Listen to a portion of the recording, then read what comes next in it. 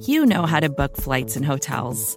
All you're missing is a tool to help you plan that unbelievable travel experience. That's why you need Viator. Book guided tours, excursions, and more in one place. There are over 300,000 travel experiences to choose from, so you can find something for everyone. And Viator offers free cancellation and 24/7 customer support for worry-free travel. Download the Viator app now and use code Viator10 for 10% off your first booking in the app. Find travel experiences for you. Do more with Viator.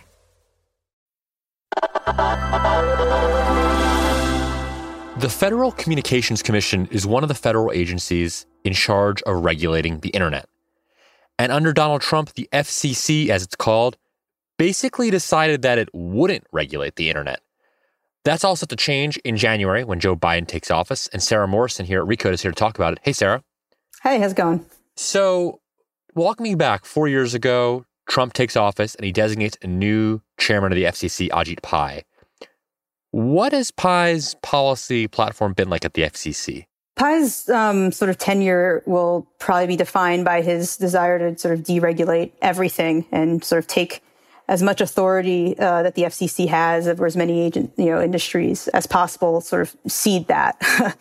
And if you've heard of the FCC over the last couple of years, it's probably in regards to net neutrality. Net neutrality is, remind me.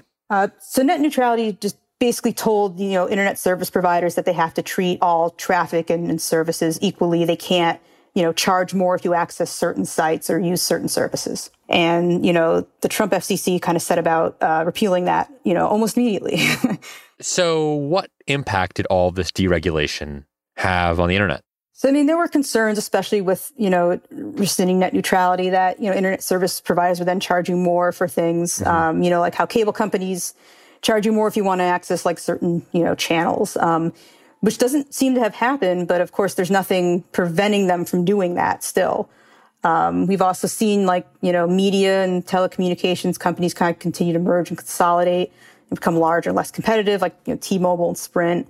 It does seem like he's done a lot to help rural and remote areas get more broadband access. And we are now starting to see 5G, sort of high-speed internet become more widely available. But then again, there's still the open question of, do people who have lower incomes have a way to afford those services, which the pandemic has shown us just sort of how essential they are, for like schoolwork, health, ordering food. So when you see stories of like kids going to Taco Bell to be able to, have school, to do their schoolwork, that probably didn't have to happen. And maybe it wouldn't have if we had had a different approach to the FCC under different leadership, which we might get now.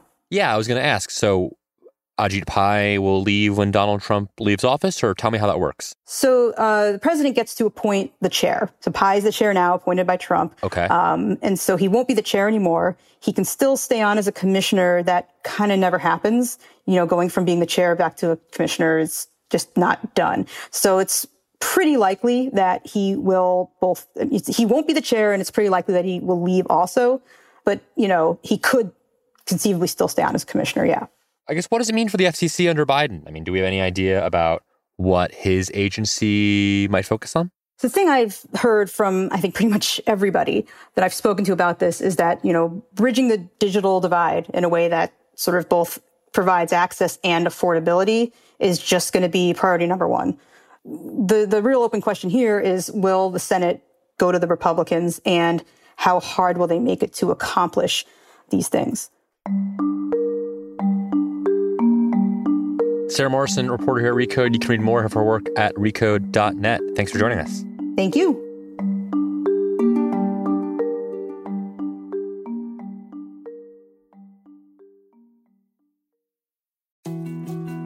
More to-dos, less time, and an infinite number of tools to keep track of. Sometimes doing business has never felt harder, but you don't need a miracle to hit your goals. You can just use HubSpot, because their all-in-one customer platform can make growing your business infinitely easier. Imagine this: high-quality leads, fast closing deals, wildly happy customers, and more benchmark-breaking quarters. It's not a miracle, it's HubSpot. Visit HubSpot.com to get started today.